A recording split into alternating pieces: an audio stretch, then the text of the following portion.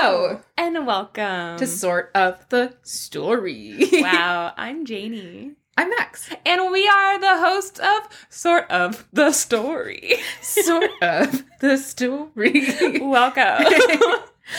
This is a podcast that you have tuned into where we tell each other. A podcast is where people talk, and it usually happens over a period of time or ongoing in a relatively chronologic repeating pattern, usually concerning a single source matter or a theme that exists throughout kind of the full spectrum of the show itself. And if you're wondering if we're going to stop being inclusive to people who've never heard of podcasts before, catch us on episode 420, still explaining what a podcast is.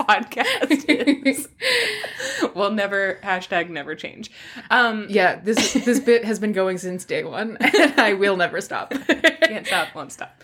This is the podcast where we tell each other stories, like fairy tales and folk tales and mythology and all sorts of other stories, history, facts, made up stuff, maybe reimaginings of some of our most beloved young adult, what do you call those?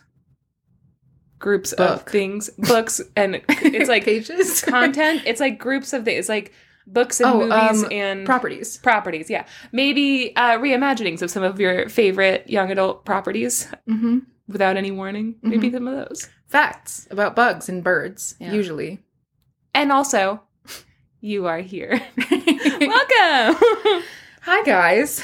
Today is April Fool's for us. You are listening to this 2 weeks later, so we are in a time machine right now. What are you thinking, Max? Boy, I'm so happy that that's done, and it was good, and I'm glad you guys liked it, and that's all I have to say about it. I think the thing that I'm most relieved about is that we have accurately predicted what kind of audience we have. Or not, but we've accurately, assumed what kind of audience we have. Okay, so this isn't the first time I've lied to a large group of people who have given me nothing but love and support. I did the same thing on TikTok, where I started illustrating book talk content and then putting in quotes from the book and making it really steamy, and people were like, wait, what is this book? This sounds amazing. And then like a couple months later, I was like, oh, that's not a real book. I was pranking you.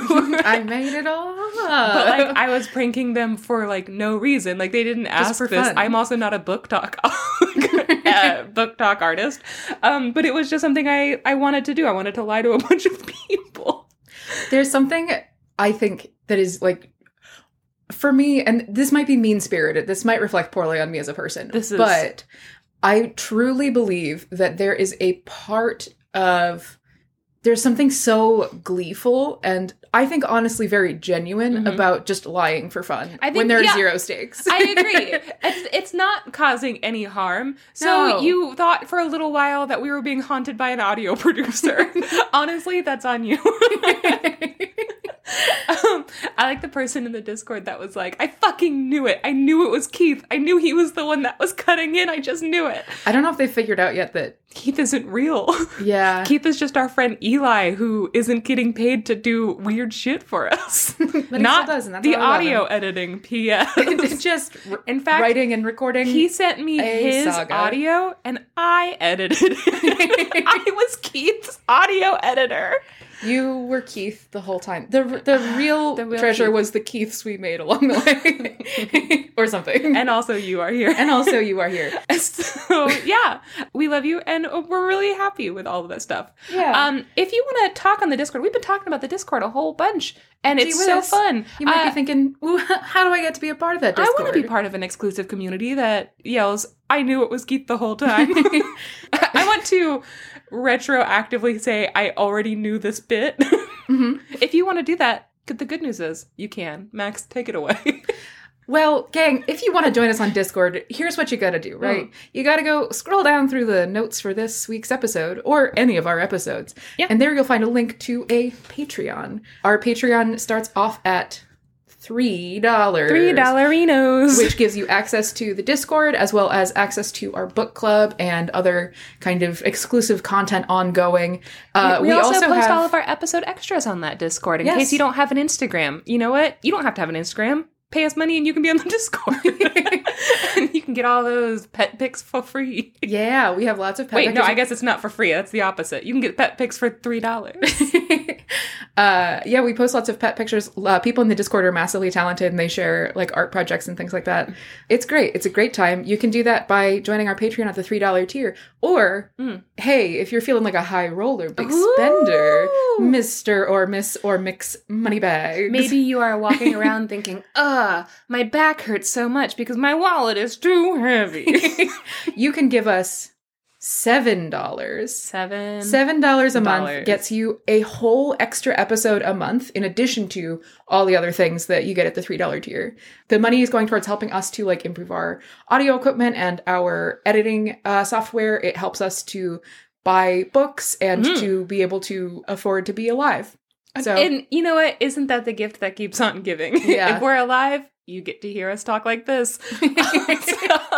We're the gift that keeps on giving. Yeah. So, Max, with all of that. Oh, this podcast isn't for kids. There's swears and thank you so much. Sex stuff and butts.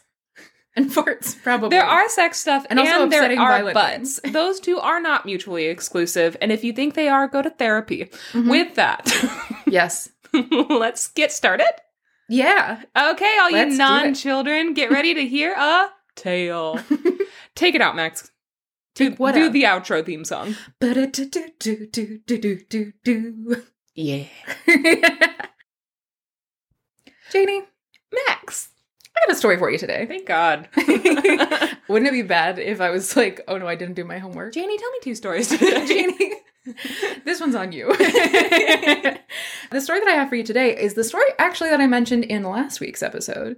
I came across it while I was looking for a story today, and I was like, well, gee, I told them about this story that I've never read, and I didn't tell them what it was about, so I'm just going to do that this week. And now I am. Excellent. So I'm really excited about it. Trying to remember what story. You did Crack and Crook last week, right? Yes. God, Crack and Crook was so good. I love Crack and Crook. So good. Also, hey, guys, again, we're in the time machine. That episode hasn't even released yet for us. Did anybody name their 2 little snapping turtles Crack and Crook? Literally anything. Literally any 2 animals. Yeah. They don't even have to be the same kind of animal. A cat and dog named Crack and Crook.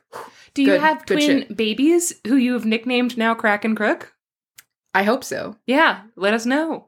We're doing that research. We're compiling a survey. Yes. So the story that I have for you today is The Tinderbox. Okay. By Hans Christian Andersen. Oh, okay.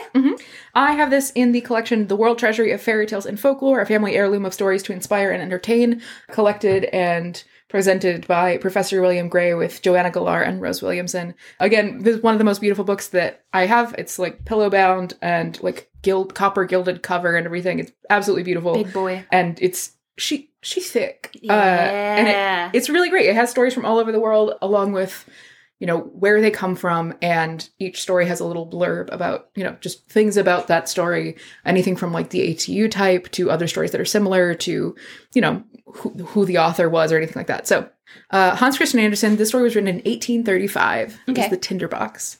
And I'm about to tell you about it. Do it. Do it. 1835, 30 whole years before Abraham Lincoln was assassinated. 1865. And 31 whole years before 1866. And 32 years before 1867. Coincidence? I think the fuck not. Everything's correct. Everything's connected. It's correct. Everything we're saying is correct. Don't Google. I was gonna say everything's connected, the Illuminati is real. Oh. But instead That's also correct. I affirmed that we can make no mistakes. We've never said anything wrong in our entire lives. And if you disagree, then you're bad. And you're going to jail, and we're going to throw you into space, where you will freeze and boil and explode. That's so many things that can happen to you in space. That's only a couple of the things that being in space offers the human body. For more, check out our Patreon. You can unlock additional things that space will do to your body when we launch you into it by joining our Patreon. Okay, I have to put I have to put a reminder of putting out a list of things that can happen to your body on the Patreon on the day this episode comes out. If you want to see that can happen to you, if you want to see the full bullet point list, please go to our Patreon. So, here's my story. Okay. It's a weird one. I'm excited. There was a soldier. He was returning from war. He was marching his way home. He had his sword on his hip and he had his big old rucksack on his back, and he was marching his way home from the war, having successfully completed war. Yeah. He is walking down the road and he sees a witch. I hate it when I come back from a war and I see a witch. A witch. He sees a witch, and the witch says to him, and I'm gonna read this verbatim. Okay. "Good evening, soldier. You have a very fine sword and a large knapsack, and you are a real soldier, so you shall have as much money as ever you like." Great news. Translation. Hello, you've got a very fine dick, a really large ball. You lost one of them because you're a real soldier. Here, take all my money. Yeah, she sees him and she says, "Wow, handsome, good looking, you got a backpack? I like it. All the money that you could possibly want." Meanwhile, Dora the Explorer's out there like, I mean, what's a girl gotta do? Come on. What does a girl have to do? The male privilege. Truly, this is a story of male privilege. Okay. As many of HCA's stories are. Thank you for making it casual. Yeah. HCA and I were, hanging out. We're friends. We're casual. Again, I've said this before off mic, but I would not you would be friends with Hans Christian Andersen, and I would not let you bring him to our home. Like, he's not allowed in our home. Just so you know, the ghost of Hans Christian Andersen, I'm not interested in being your friend. I think you're exhausting. Yeah, Hans Christian Andersen, I feel like, would be one of those friends who, like, you hear from once a year, and they're like, "Hey, I have a doctor's appointment on Friday. Do you think you could drive me there, and then we can get drinks after?" And you're like, "What?" And then you end up in Atlantic City in jail, and he has abandoned you, and he's off, like, getting laid somewhere, and you're like, dude, you got me arrested. Why am I here? And he's like, "You're just a really toxic personality, and I feel like you're trying to bring me down to your level, and I don't think that's appropriate." And you're 100%. Like, and I'm in jail because I broke you out of jail. Well, and if you're like, "Hey, Hans, I'm sorry, but, like, I don't think you should be doing all that cocaine while you're driving this forklift," and he'd be like, "Are you kidding me?" Then you would, like, try to kill your dog. Like, Hans Christian Andersen is a toxic friend. Yeah. And I just don't want him in our house. I also feel like he'd break a bunch of our stuff. Definitely. I also feel like he has forged a forklift certification for himself. And that's one of the worst things I can say about a person. It's a cutting indictment. I was going to say, that kind of brought me back around to his side. What an interesting person. Why would you want to? You need the certification for safety. I know, but, like, you're just being reckless. If you're not certified? What could the urgency be? Why would you need a forklift so bad that you have to go out and forge a certification? I feel like they were like, "You can't drive a forklift without a certification." And he was like, "Well, good thing I have my scribble certification right here." God, isn't it the most beautiful penmanship? Oh, he definitely had fancy handwriting. Oh, 100%. Lots of curly cues. He's not scribbling like a doctor. He was a musician. Yeah, that's true. Okay. Anyways, so sorry. A witch, she was like, "You're hot and great. You're going to have so much money." And the soldier says, "Thank you, old witch." Again, verbatim. Okay. Rude. Or respectful. And the witch is like, "Here's how you're going to get it." And she points to a gnarled old tree near the side of the road. And she says, "That tree right there is hollow. You're going to go over there. You're going to walk your little butt over there.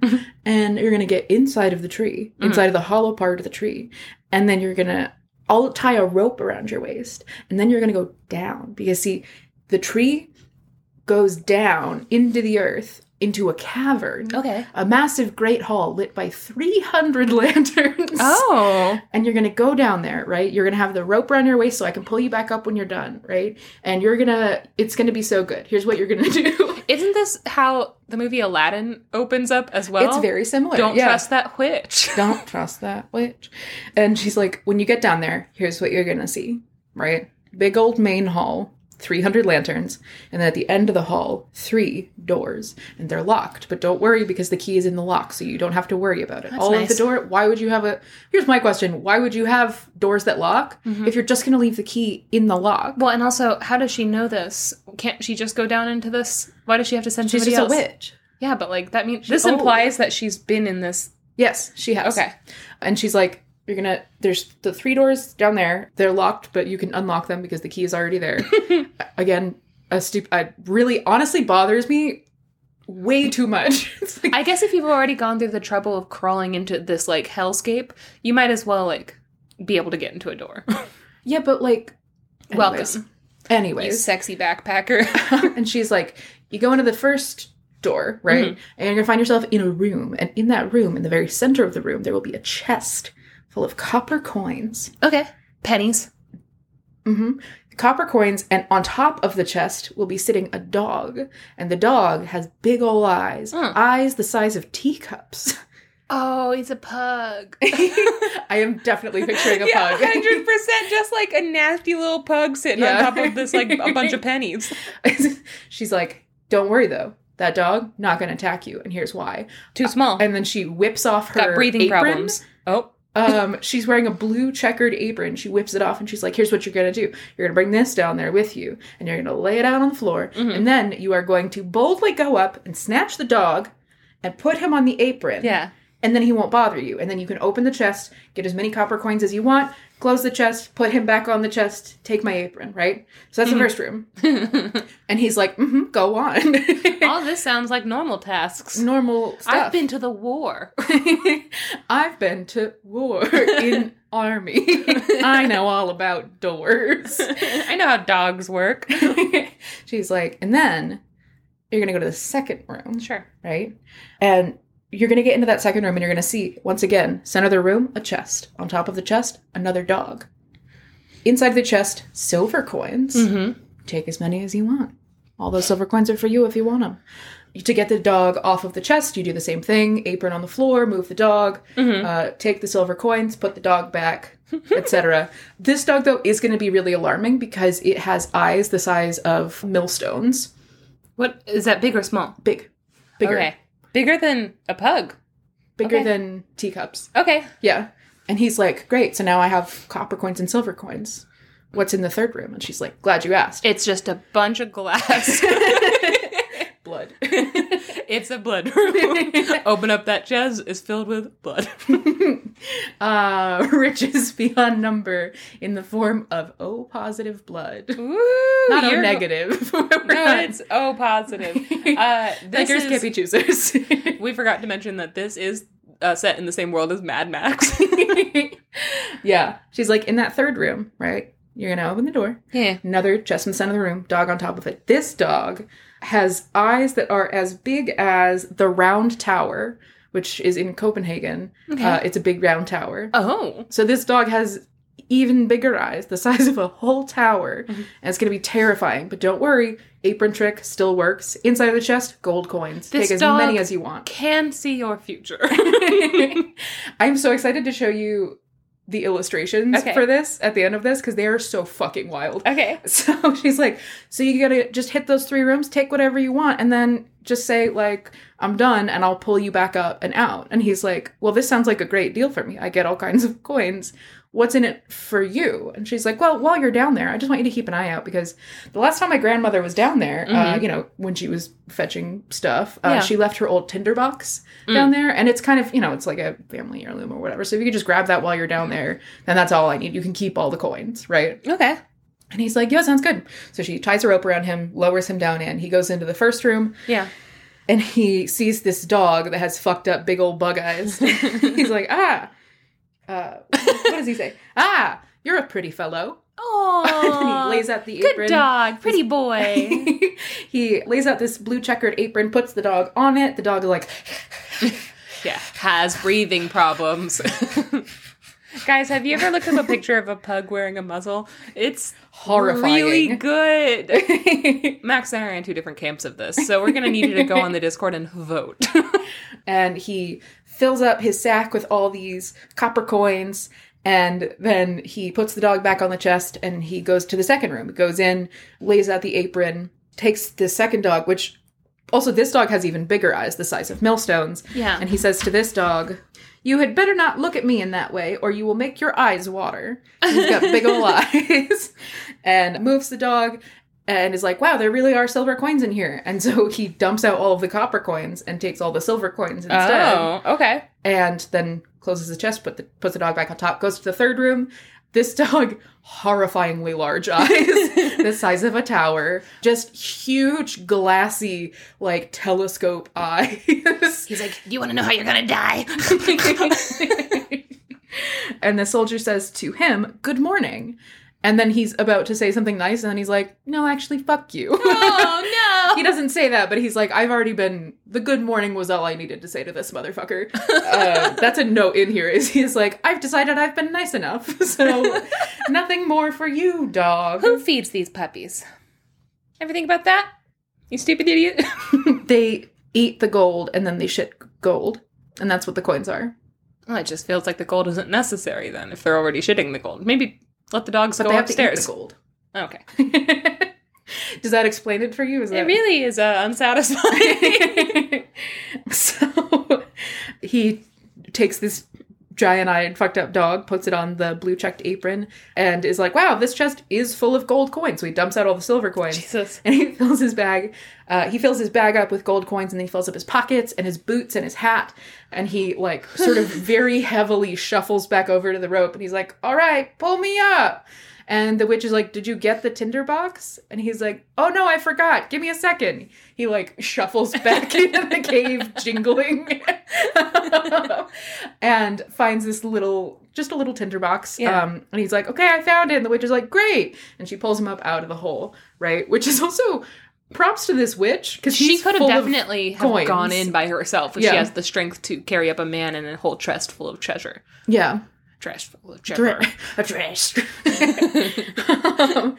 So he comes out, he pops out of the tree, and she's like, great, can I have the tinderbox now? And he's like, well, what are you going to do with it? And she's like, it doesn't matter what I'm going to do with it. Yeah. This is the one thing that I asked for, the whole reason for me to do this. I'm not asking, you can keep all the coins. Yeah. Just give me literally this one thing that has no value to you whatsoever. And he's like, yeah, well, here's an idea. Either you tell me what you're going to do with it, or I take out my sword and I chop off your head. What a fucking dick. Yeah. That's not how this works. And the witch says to him, no. So he chops off her head. Oh!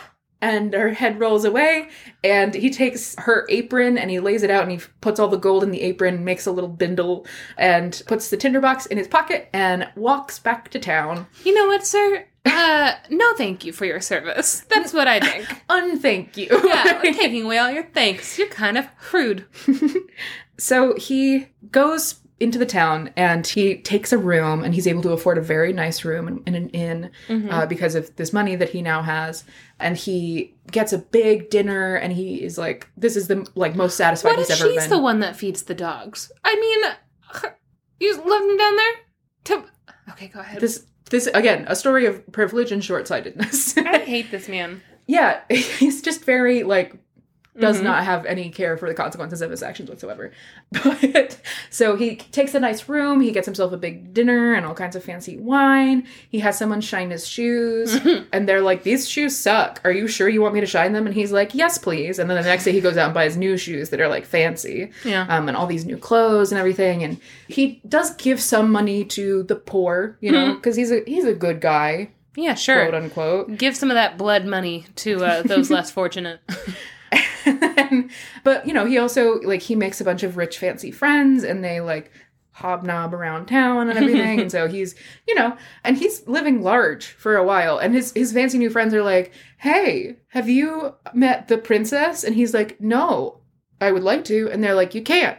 She's trapped away in a copper tower, and the king won't let her out, because when she was born, there was a prophecy that she was going to grow up to marry a lowly soldier, and her father was like, not on my watch, and locked her away in a copper tower, so nobody's seen her. And he's like, so why did you ask if I'd met her? And they were like, It was a trick question to see if you're a liar.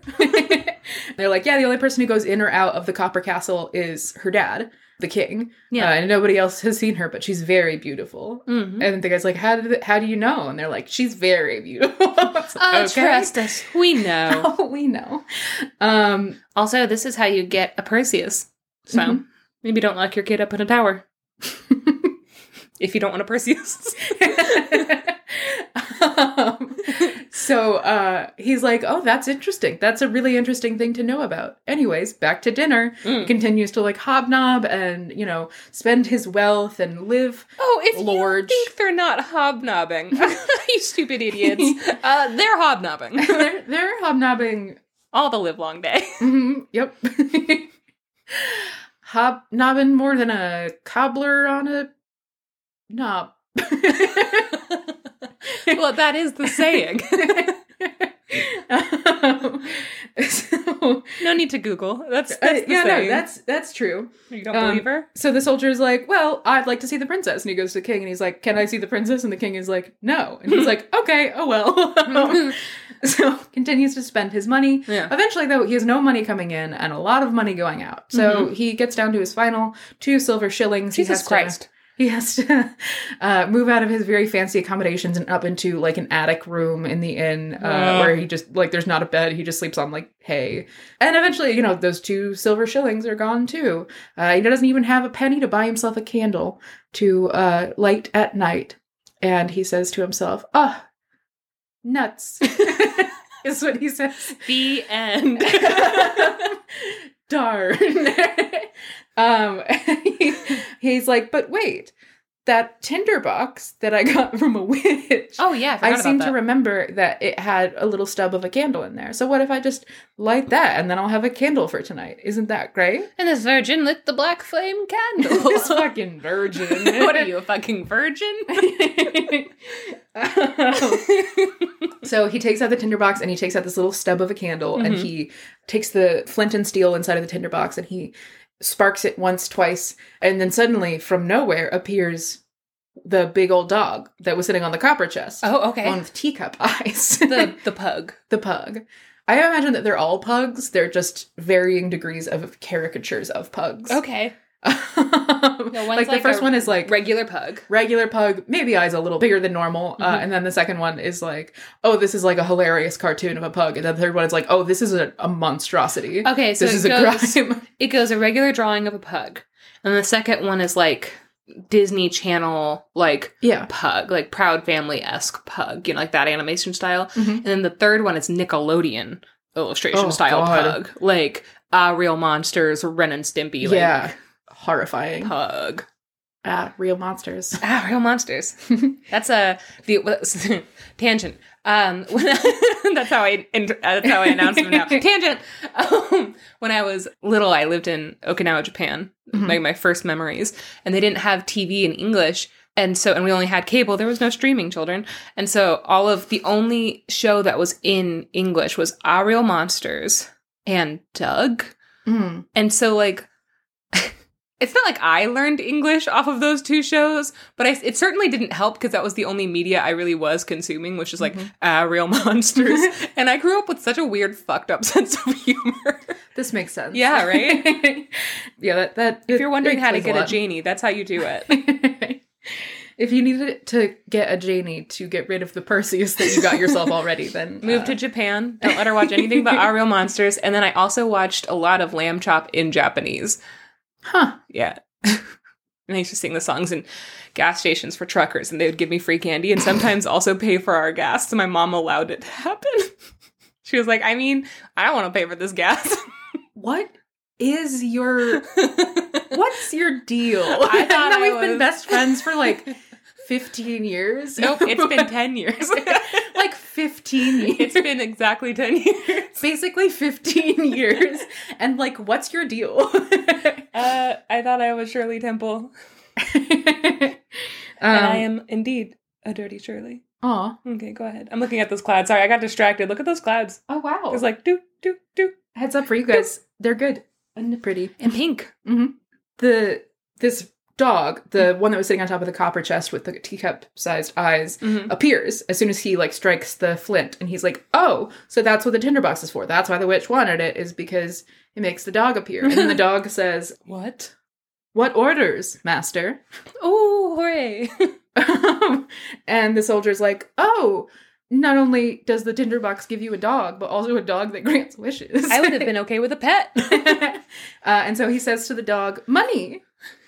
I want money. Money, please. And the dog is like, great, done. And he disappears. And a moment later reappears with a sack full of gold coins in his mouth. And good boy. the soldier is like, cool, sick. Turns out I actually didn't have to learn any lessons whatsoever. Yeah. It's all looking up for me. Hey. Soldier with backpack. And so, from that point, he can have his dog just go get money. He doesn't ask where the money comes from, which feels like very short-sighted to me. Sure. But he's like, he gets to move back down into his fancy hotel room, and his friends who hadn't been visiting him because they're like, there's so many stairs, we don't want to go that high up. They're like, oh, you're back. Cool, great. Okay, I'm imagining, this is where I think the gold coins are coming from, okay? And you don't have to say if I'm right or not.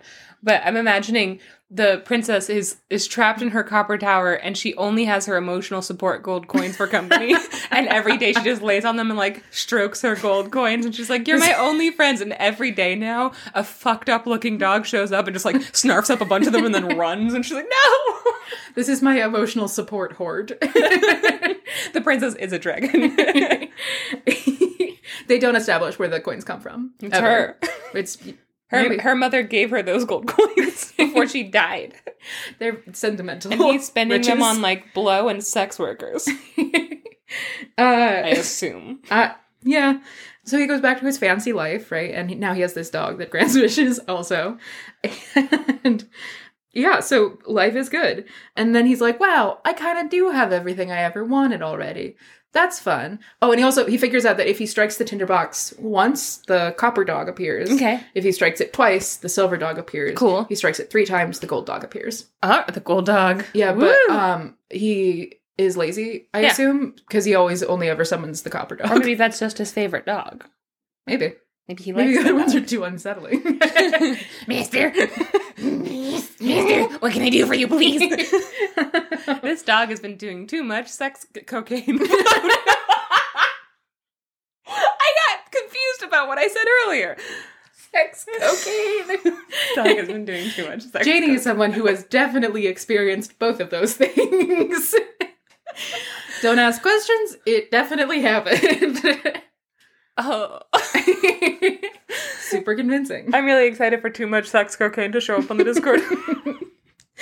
So he's like, I have basically everything I ever wanted, except, I don't know, I guess maybe I'd like to fall in love. I would love to be a father. And so he's like, you know what? Instead of being a normal person and, dating or like just trying to meet literally anyone for any reason at any time. I don't need Tinder. I've got Tinderbox. Oh. Tinderbox sounds like sort like an offshoot of Tinder that's specifically for lesbians. Oh my god! That's copyrighted. We're copywriting Tinder so that we can make Tinderbox. So what's Tinder's slogan? Tinder, meet up. Fuck about it. Now. Tinderbox, fuck about it for ladies. So he's like, I would like to find love. And I've decided that the princess, who nobody's seen or met, and who is locked away in a copper tower for honestly not like bad reasons, is the only person I could ever possibly do it with. You said not for bad reasons? The reasons are that somebody said she might grow up and marry a soldier. Yeah, but like, it's not like he's like saving her. Like, she's fine. You know what I mean? Oh, I thought you said that she's locked in a tower for not bad reasons. Yeah, for like it's not like she's like, oh no, she's gonna be it's just like, oh, that's just where she lives. And it's not great, but it's also like, he's like... I mean, again, this is just the story of how Perseus was born. Yeah. This man is Zeus. I also, it is so vague that I guess to me it's weird that her parents were like, oh, I'm gonna marry a soldier, locked away. I'm like, oh, this doesn't seem like that's what that prophecy was. Also, it's either a wild overreaction or someone misunderstood. Isn't like a knight a type of soldier? Like you could call a knight a soldier, right? Yeah. So like princesses marry knights all the time. Yeah. Couldn't she marry like a high-ranking officer? Yeah. Or maybe you just send her to a convent and download Tinderbox on her phone so that she can become a lesbian. Lesbian nun. Yeah, so he's like, I have my heart set on this woman who I've never seen or met, and also nobody's ever seen or met, and I don't know anything about. Yeah. Unfortunately for him, he doesn't have to do anything to figure out how to get to her because he's a magic dog who grants wishes. Fucked up gold dog, the princess. So he goes to the copper dog. Hang on, I'm just gonna... Yeah. Where can I see her? No, wait, hang on. I go back too far. Where? I haven't read any of this. No, she's been doing this off of her memory. Yeah. It's been delightful. Beep, beep, beep, beep.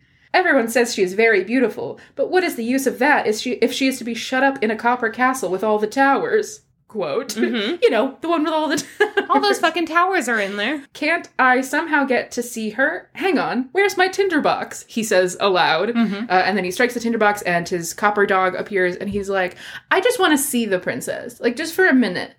I just want to see her. Oh my god, he's Lord Farquaad. Yeah, and the dog is like, sick, you got it, bro. And then disappears and then reappears with a sleeping princess on his back. Because it's the middle of the night. And the princess is just sleeping on this dog's back, and the dog's like, here you go. And the soldier's like, rad. Wow, she's so pretty. And then he kisses her. And in the story, they're like, he is, after all, a soldier. Yeah. Like, that doesn't explain anything or justify anything. That's fucked up. She's asleep. Yeah, like, Max, soldier's gonna do what soldier's gonna do, all right? Every night, I allow soldiers to come in here and give you a little kiss on the shoulder. On the shoulder, not even the forehead. Somehow more intimate. It's too intimate, even. I got myself with that. Kiss on the forehead, funny. Kiss on the shoulder, assault. And that's where I draw the line. It feels like a completely non-sexual kink. Kissing the shoulder. Yeah. Drop us a line on the Discord. Is that sexy? Is that good? Should we add that as a tier on... If you pay us $77, we will kiss you on the shoulder once. Do you think closed mouth? We could add that as I was going to say a tier on Tinderbox. But I do like that you went straight to me and you kissing our listeners on the shoulder, closed mouth. Open mouth, if you pay us $88. So the soldier leans in and he kisses the princess and he's like, good. Wow. Yeah. Pretty good. And the dog's like, cool, so are we? And he's like, yeah, no, I'm done. And the dog's like, all right, and disappears, brings the princess back to her bed. And then the soldier's like, great, what a good time for me. What was she wearing?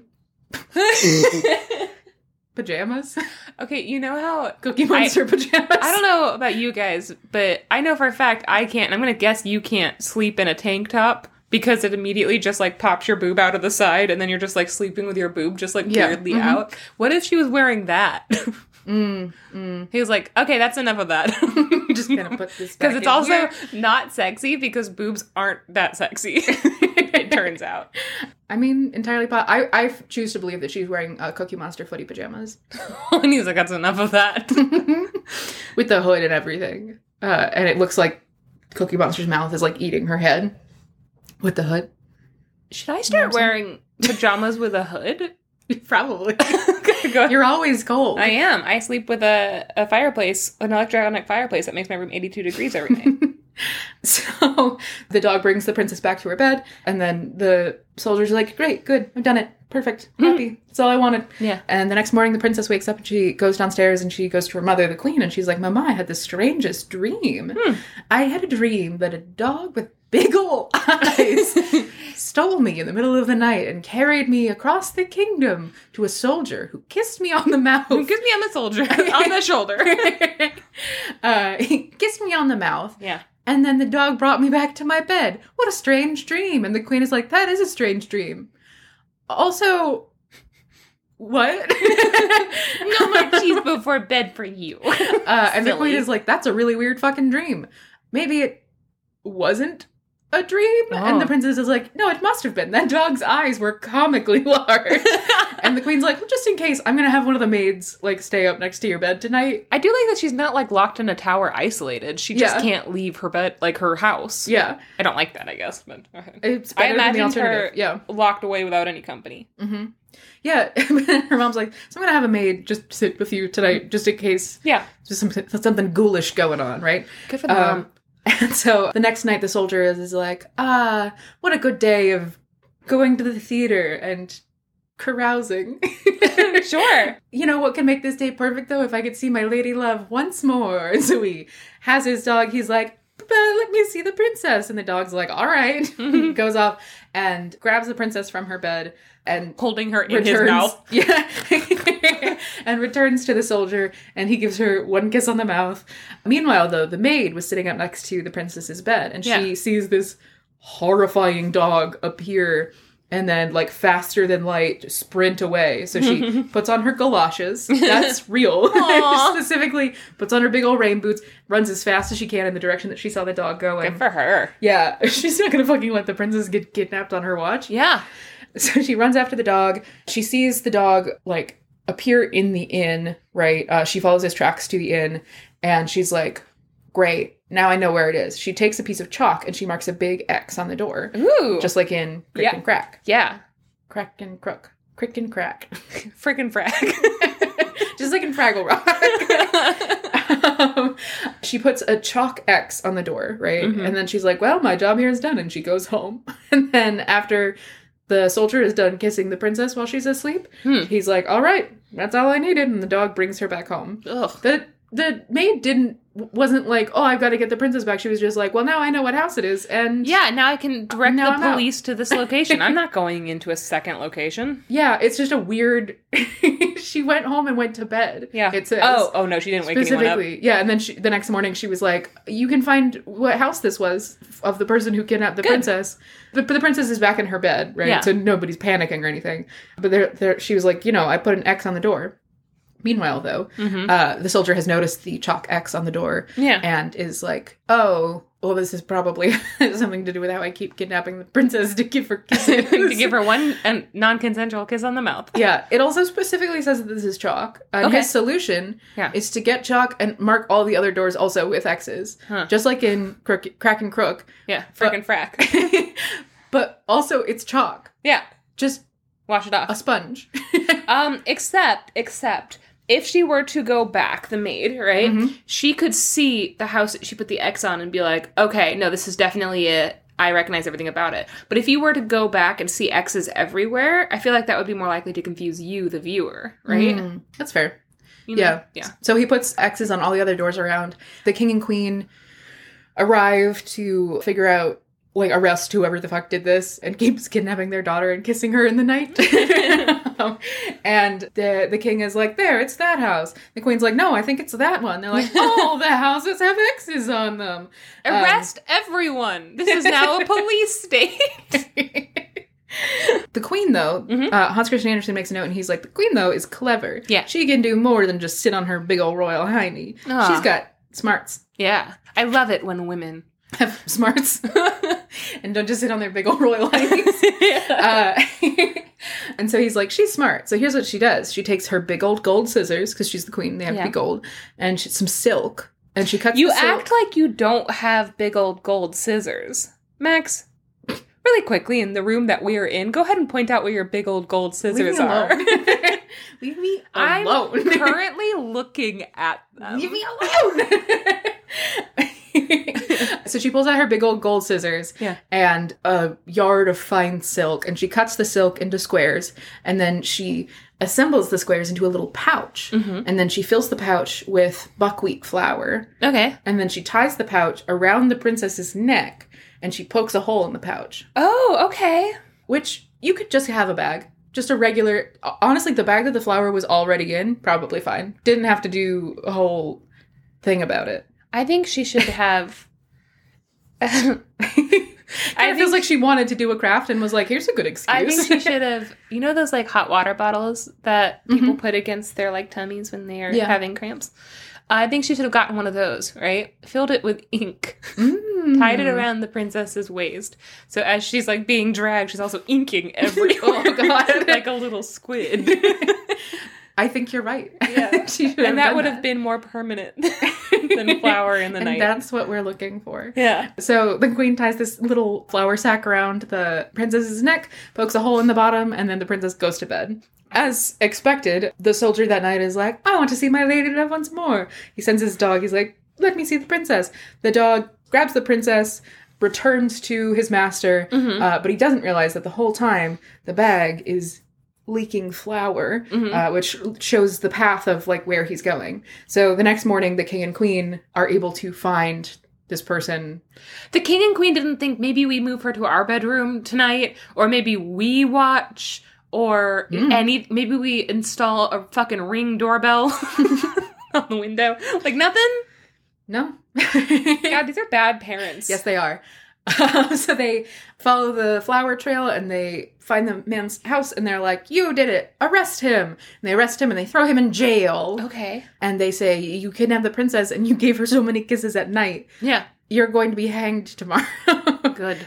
No trial. Police state. So the next morning, everyone's like, hey, you're going to get executed. And he's like, no, I know. Everyone crowds out of the town towards the gallows. Just stopping in. You're going to get executed. Yeah, I know. Barbara was already here. She already told me. And you know what? Not good. And that's it, because it's none of your business. I keep Barbara's business. Keep Barbara's name out your mouth. I keep Barbara's business should be a t-shirt. I'm not even saying what for out. I don't know, but it's fun to say. It is. So everyone starts to flood out of the city to the gallows to go wait for him to be executed. Meanwhile, he's still in the jail and he's watching all the people like gather for his execution. And he's like, well, nuts. I don't have my tinderbox on me. I left it back in my room. So how am I going to get it out of this bind? Ask the dog to go get the tinderbox. He can't. The dog's in the...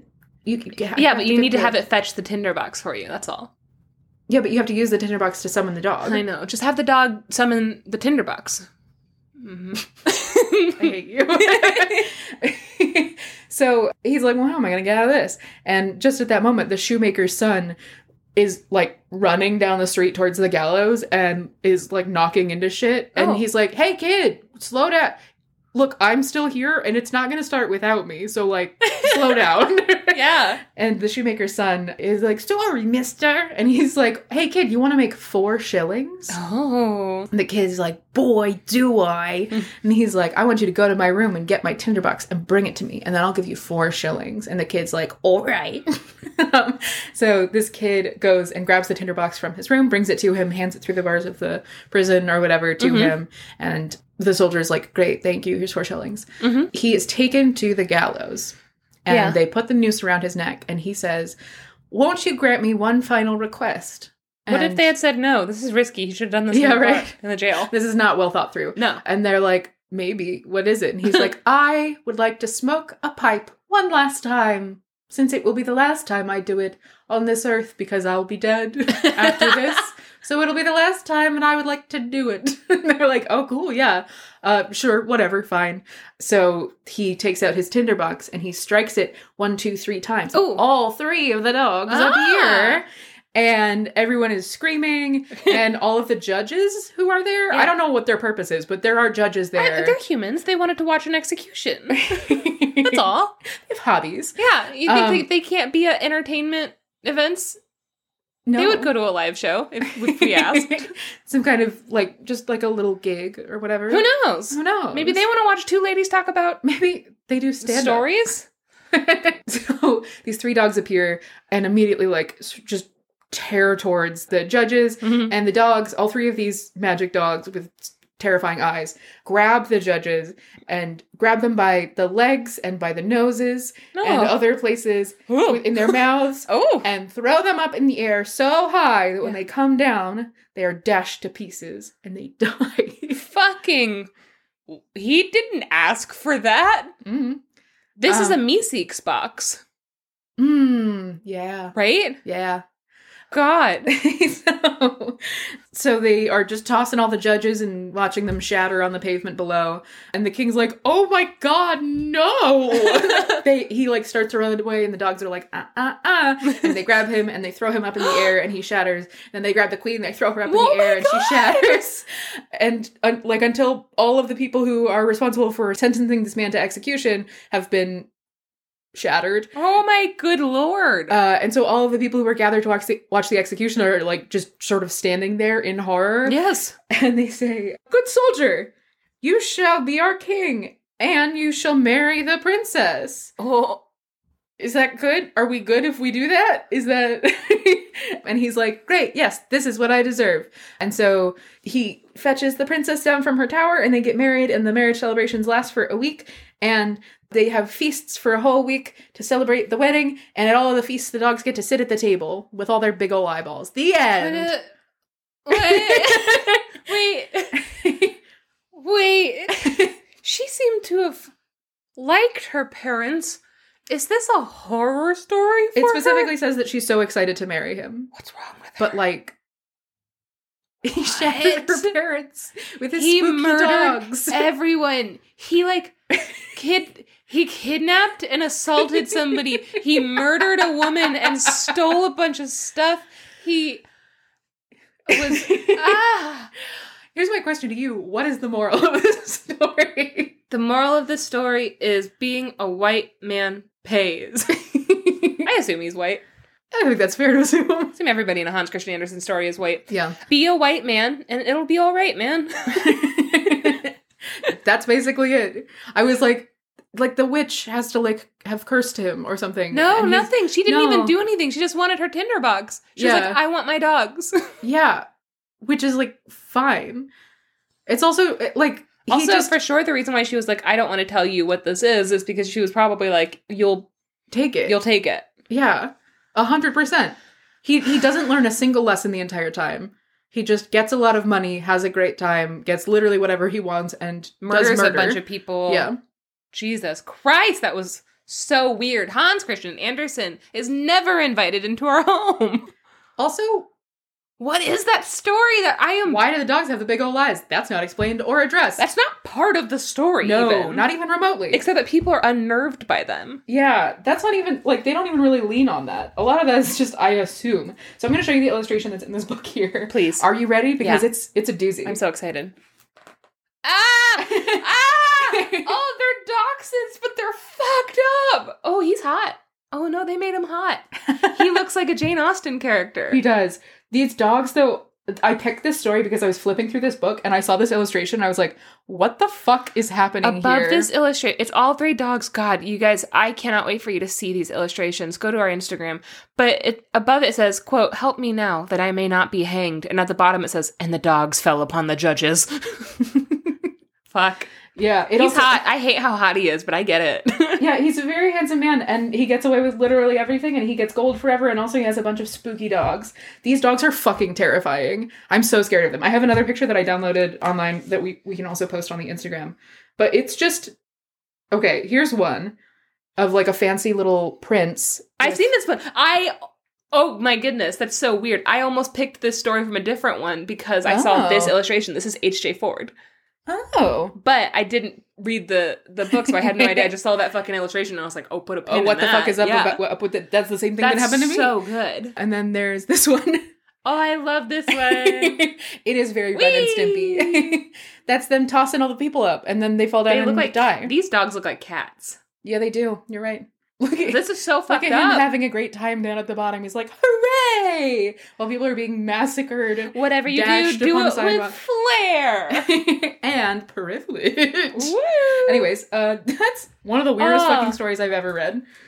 I love it. One of the weirdest fucking stories I've ever read. Flair and privilege should be a spin-off of Fast and Furious. Aw. Yeah. Like Pride and Prejudice. Flair and frivolous. No, I can't even say it. Okay. No.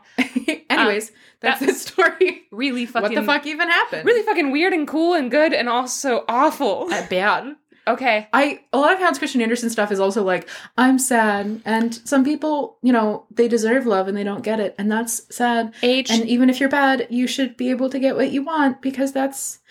would be nice if that happened. And then this story is like, what if there were some fucked up dogs? HCAWTF. Mm-hmm. You know? Yeah. Called. All right. Well, you know what? I need a break. I need to take a break. That story feels like a fever dream. Yeah, I need a break. Guys, we'll see you soon. Bye.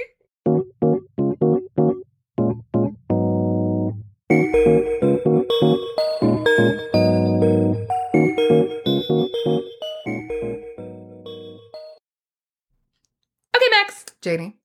Max, I have a story that I am very excited to... Oh, my dog heard me say, okay, Max, and now he wants to come and say hi. Okay, Summer. Don't say his name. He's going to come here. Okay.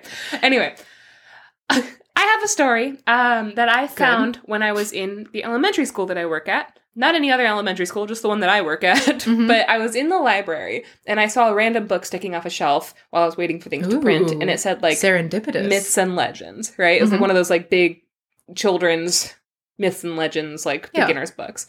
So I picked that up, and I was flipping through it, and I saw a couple stories that I was like, oh, shoot, I would like to know more. And so I wrote it down on a little note card, and then I put the book back to be filed, right? And then I lost the book and I had no idea what it was. I tried to buy it. I bought a different one. I don't like it. So now I just own something else that's for children and not for me.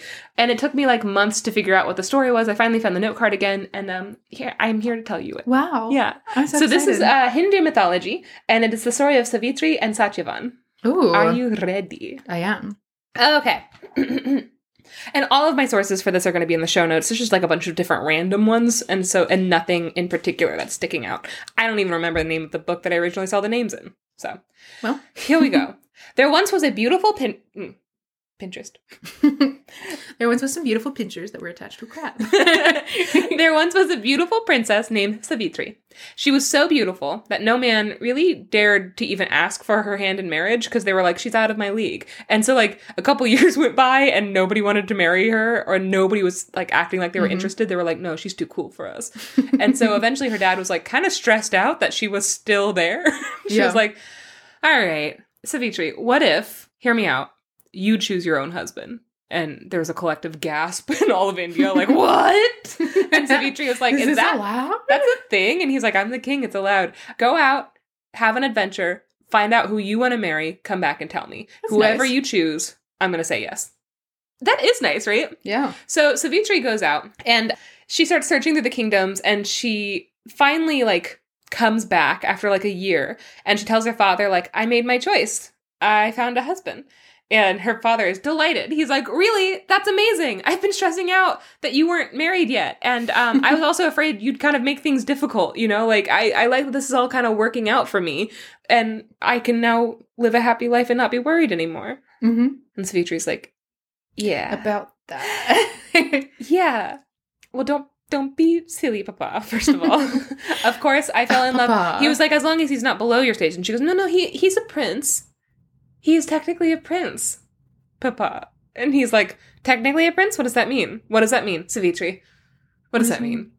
She's like, okay. Actually, it's technically the recording artist formerly known as Prince. And he's like, oh my God, yes, 100,000% yes, you have my blessing. Can he come over today? So she explains she had fallen for a beautiful man named Satyavan, who was the son of King Dumatsina of Salva. King Dumatsina had actually lost everything when a rebel usurper had chased him and his wife and his son out of the kingdom, and now they were living in a hut in the woods. Mm-hmm. Also, he was blind. Oh. The king. And so her father is, like, exacerbated, and he's like, no, Savitri, pick anyone else. Like, there's so many princes. You picked the one that's living in a hut with, like, a blind man who doesn't have a kingdom anymore. Like, that's the one guy. That's the one guy you shouldn't have fallen in love with. And she's like, you say that, and yet I did. And I'm not going to change my mind. That's the person I want to marry. I love him. They had fallen, like, instantly in love. Like, Savitri and Satyavan are, like... Mm-hmm. They made me cry today thinking about them because they are so fucking, like, just into each other.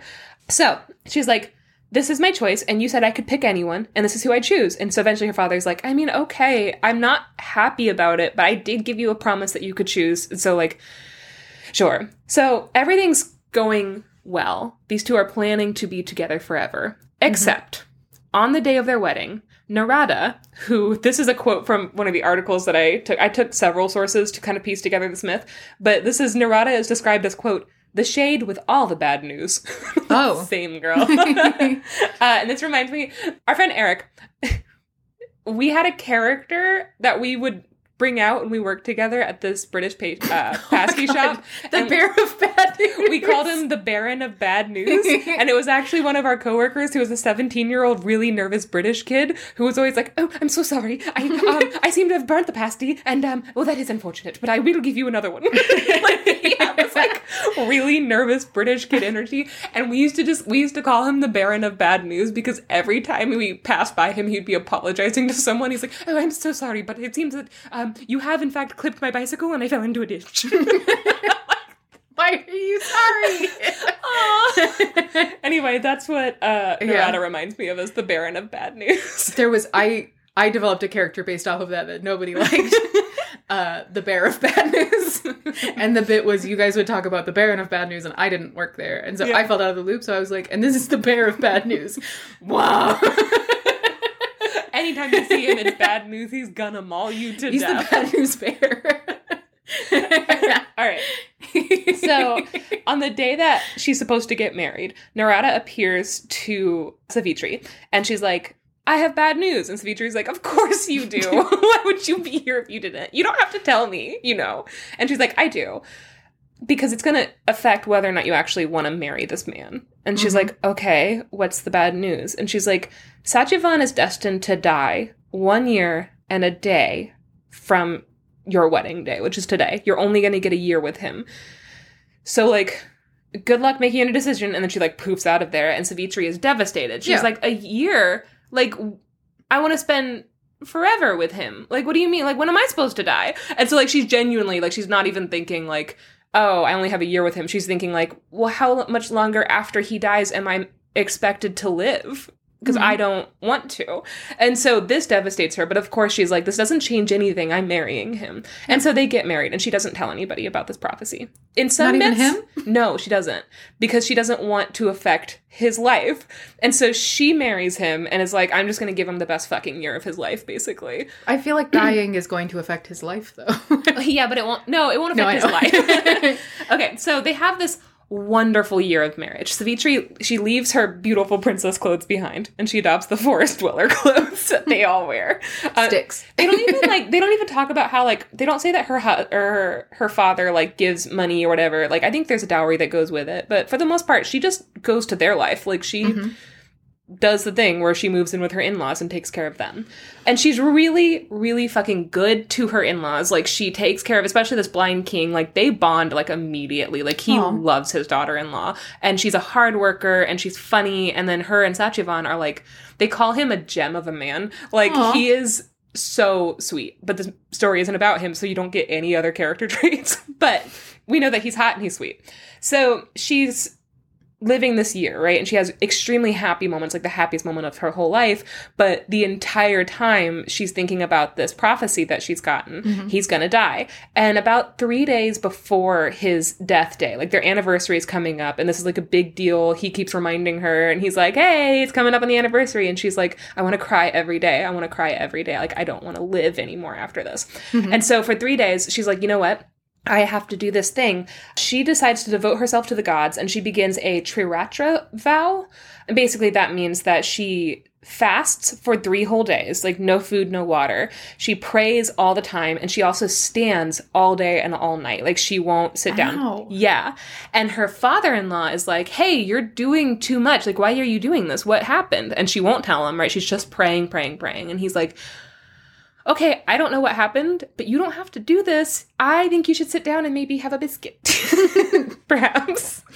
He's just making cookies and, like, wafting the smell over to her. Like, are you sure you don't want one? She's like, stop it! Anyway, but she refuses to stop. So for the entire 3 days before he's meant to die, she is praying. So on the day he is supposed to die, which is, you know, their anniversary, or the day after their anniversary, something. Satyavan is like, I'm going to go to the forest, I'm going to chop wood, which he does pretty much, you know, like a lot. That's like one of the jobs that he does. Yeah. And so he's like, I'm going to go to the forest. And on this day, she was like, I want to go with you. And he's like, wait, I mean, it's just going to be like a walk to the forest. And she's like, I kind of want to see the forest blooming. It's supposed to be really beautiful right now. And she's been praying for 3 days straight. And he's like, okay. And so he's like really happy. He's like, yeah, take a walk with me. I would love that. And so they start walking together. I'm going to cry when I talk about this, just so you know. I am already. Okay. So they're walking. Oh my God, I'm going to cry my eyes out thinking of this. So they're walking. And he suddenly starts to complain of a headache. And he's like, oh, and it gets worse and worse as they're walking. And he's like, I don't know. And eventually he can't even walk. He's like, I don't know what's wrong with me. And she's like, well, let's just sit down then. It's okay. Oh, no. I know. Isn't that cry my eyes out. I love them so much. Okay. So she's like, well, let's just sit down then, because she knows that he's dying. He doesn't know he's dying. So she sits down and she's like, why don't you lay your head in my lap? And he lays his head in her lap, and she just like strokes his hair as he dies. Oh. And she's like, well, I love you so much and everything's okay. You're going to feel better really soon. Oh, God. And then he dies. Fuck. I know. Okay, so she's like still stroking his hair, and she looks up and she sees Yama, the god of the dead. Oh. Who we have talked about several times in other East Asian mythology, right? Mm-hmm. And so Yama shows up, and he's like, okay, I'm here to take the soul down to the underworld. And he's holding a noose because he leads the souls by noose. Just so you know. That's like really, that was upsetting to me, except that it's just like, it's like the Grim Reaper showing up with a scythe, you know? Like, yeah. But also like, ooh. What if he has to make multiple stops and he has one of those like child leashes where they hold on? That's what he's like, all right, everyone keep your eyes on your partner. Choo-choo. Everyone's buddy is here. All right, let's count off. 1, 2, 3, 4, 5, 6, 7, 8, 9. Where's Timothy? Okay, so she's like, you know, she's still holding him in her lap, and Yama shows up, and it's like, it's time to go. And so as he's taking Sajivan's soul away, Savitri stands up, and she starts to follow. Now, because she's been doing this vow, and she's been fasting and all this stuff, she's able to follow him 100% into the underworld. Like, she's devoted herself so much that now she could just follow. Probably because she's dying. She's also probably dying, right? Like, it's been 3 days without food or water. And so Yama is, like, annoyed. He's like, go home. What are you doing? Go home. It's not your time yet. I'm not taking you with me. And she's like, okay, but I'm not going home. So where you're walking, I'm going. Get used to seeing me. And he's like, go on, get out of here. I don't love you anymore. And she's like, Yama, I never loved you. What do you think this is? So he's like, I don't feel that way about you. And she's like, I'm following my husband. Anyway. So she's like, you know, I want him back. And Yama's like, I'm not going to give him back. I can't do that. So, like, it's his time and it's not your time. Go home. So he does this 4 times. He turns around and he tells her, like, go back home. And at first he's annoyed because he's not used to mortals following him. Right. And every time he says it, Savitri is like, okay, well, then let me quote some homilies back to you about why I don't have to do that. And she's like, I know the law. I read the whole rule book. And so the first thing, she's like, I made a wedding vow that I would follow my husband wherever he went, which means I don't have to listen to you. I made a vow before the gods, and they accepted it. And he's like, huh. And so he's kind of impressed. He's like, honestly, impressive. Mm-hmm. Okay. So he tells her that he's going to give her a boon. He's like, you can have anything you want except for your husband's soul back, because again, I can't do that. And she's like, okay. What about 2 my husband's souls back? Woo! I want 1,000 more husband souls. Give me all them souls. So she thinks about it and she says, okay, I guess I want my father-in-law to have his sight back. And he's like, okay, that's done. And she's like, okay. And then he starts to walk again, and he turns around, he realizes she's still following, right? Like, she's just kept following a little bit, like, quieter. And he's like, you're going to go back, and your father-in-law has his sight back, and, you know, you're going to be fine. So go home now. He's going to be fine, but this is what happens when you die, okay? So just go. And she's like, I'm not going anywhere. And she starts quoting basically like homilies about dharma, which is like being virtuous, right? Mm-hmm. In the most basic sense, it's the concept of being morally righteous. And that's like the most basic American way I can say that. It's the concept of being morally tubular. Yeah, it's like being bodacious and like virtuous. It's like being ethically gnarly. Ethically gnarly. That should be the new shirt. So every time he turns around, he says, like, go home. She's like, I'm not going to do that. And she starts telling him about why she can't do that and why that's the righteous thing to do is to keep following. And so he says again, like, okay, I'll give you anything you want except for your husband's soul back. Ask for something else. Because Yama, I think, also feels bad. Like, he's seeing this and he's like, this is the worst part of my job. Yeah. And so he's like, what do you want? And she's like, I guess I want my father-in-law to have his kingdom back. And he's like, okay. And so he's like, it's done. Go home. And she's like, I can't. And so they keep going. They've made it into the underworld, and she's still just pestering Death. And he turns around and he goes, okay, ask anything you want. Again, I'll give you a third present. Except for your husband's soul back, tell me something else. And so she says, I want to be the mother of like 100 sons, but I want Satyavan to be the father. And he's like, you can have as many sons as you want. Satyavan's not going to be the father. He is dead. He is not coming back. Okay? But yes, you're super fucking fertile. How about that? And she's like, not when I asked for, but okay. And so she keeps following. And eventually Yama is like, okay. What do you want? What can I do for you that will do this? I will give you what you want. Just tell me. And before he can really, like, as he stops, he's forgotten to say, except for your husband's soul. And she goes, I want my husband's soul back. And she, like, says it, like, really tentatively, but, like, firmly. She's like, no, I want that. And he looks at her and he's like, I literally did just promise you anything you wanted. You fucking little minx. And he, like, sighs, and he takes the noose off of Satyavan's soul, and he's like, all right, fuck, here. Go on, take her back. And he also is not mad about it, which is why I like Yama a lot, is because when Yama is talked about, actually most death deities in mythology are pretty chill, right? Like, they're not, like, scary. And so when Yama is like, I've been tricked, but I'm not mad about it. I was kind of rooting for you two crazy kids. And so he tells her, like, okay, here you go. And he blesses them with, like, a long life. He's like, I'm not coming back for a long time. Enjoy your life together. I don't want to have to make the whole round trip again. And so they return to the land of the living, where lots had happened while they were away. First of all, father-in-law, King Dhyametsena. I said something else at the beginning. Anyway, he had suddenly regained his eyesight, and he's like, I can see! And then as they walked in, like, they were like, hey, and she's like, hi, we're back! Nothing interesting happened, don't worry about it. A minister, like, knocks on the door, and he's like, sir, the guy who usurped your kingdom just dropped dead. Oh god, Yama! Oh my god! So, like, you guys can come back now. And the king's like, what? Eyesight and kingdom all in one day? And they look at her, he's like, what happened? And so she tells them about what happened, right? And I can't tell if Satyavan remembers. I think he does remember this. And so they tell him basically everything that happened. And the father-in-law is so happy. And the whole family was able to move back to their palace and make their, take their rightful seats on the thrones. Oh. And then they make lots of babies, and they have this, like, epic love story together. That's so good. I know. And it's a short one, but it's not actually short in the actual mythology. The oldest known version of this story is found in the Vanaparva, or the Book of the Forest, of the Mahabharata. The way I said that cannot be right. The Mahabharata. The bruschetta with burrata. Delicious. Which is an 18-book Indian epic, right? Mm-hmm. So the Vanaparva is just the third book of this, I believe. Mm-hmm. And it traditionally has 21 parts and 324 chapters.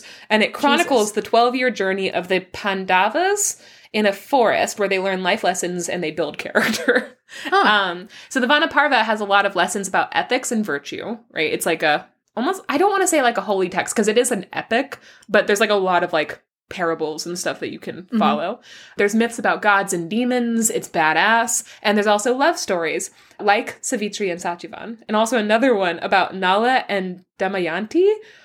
And Nala, I think you would really like this one. Nala, first of all, is a super hot prince who marries a princess, Damayanti, right? Mm-hmm. He's also a great cook. And he literally wrote the first cookbook. They were like, the first text ever that had to do with cooking was Nala's cooking. And then he was also said to have been able to cook a full meal without lighting a fire. That was like the magic of Nala. And even today, Indian chefs, when they talk about like, oh, like you're going to love this meal, or like this is like a, 5-star restaurant, whatever, they say like, oh, like this is made by Nala. They'll say like, basically like, this is so good. It's almost as if the god of writing cookbooks made this. He wrote the Joy of Cooking Indian edition. But yeah, so that's the Vanaparva. And I've linked a bunch of resources to that's so cool. That. But that's Savitri and Satyavan. I like that so much. Isn't that good? I had a little cry about her holding his head in her lap and like telling him everything's gonna be okay. I'm like, because he doesn't know he's dying. No. Oh, and she does. And the fact that she held on to that, like she's having a story of a like ancient woman tricking death by being respectful, right? An ancient woman. An ancient man. But she was respectful. She was righteous, right? She like did everything she was supposed to, but she basically pestered. And gnarly. She was ethically gnarly, but she also pestered death until she got what she wanted. And I'm like, great, excellent, Savitri, perfect. No notes. And I would like to. I think I want to do an illustration for them because I really fell in love with them today. That's really good. Yeah. That's heartbreaking. Isn't it so sad? And also, thank God that she got him back. God. Yeah. I love in stories about like the personification of death and things like that. Yeah. I love in stories when it's made really clear that like death is a shepherd and not a butcher. Yeah. You know? Like that, where it's just like, I'm here to guide you. I'm not the reason you're dead. Yeah. You know? It's like not the god of death, but the god of the dead or whatever. Yeah, no, I have a purpose, and it is to get souls to the underworld. This is, what's his name? In Greek mythology, it is the Thanatos and Hades. So Hades is the lord of the underworld, right? He's the king that basically helps judge the souls, and he decides where they go and stuff like that. Thanatos is the one, like one of the main ones that collects the dead.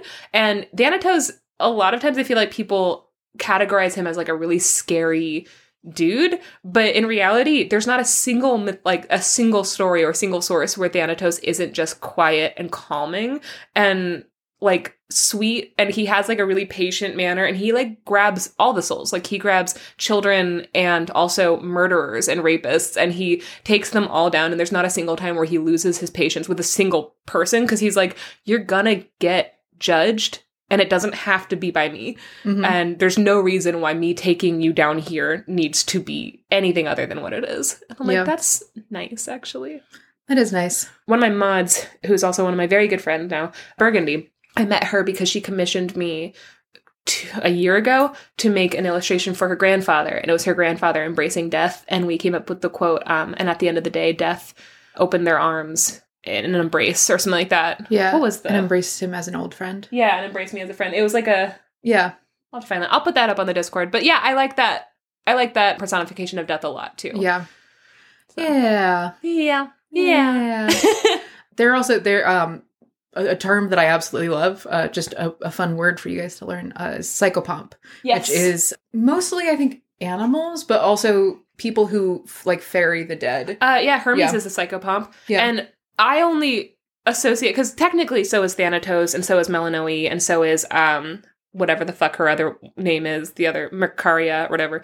They're all psychopomps in Greek mythology, but the only one that I actually think of as a psychopomp is Hermes, because I think of psychopomps as like animal companions that like guide you around, and Hermes has like a fun golden retriever energy.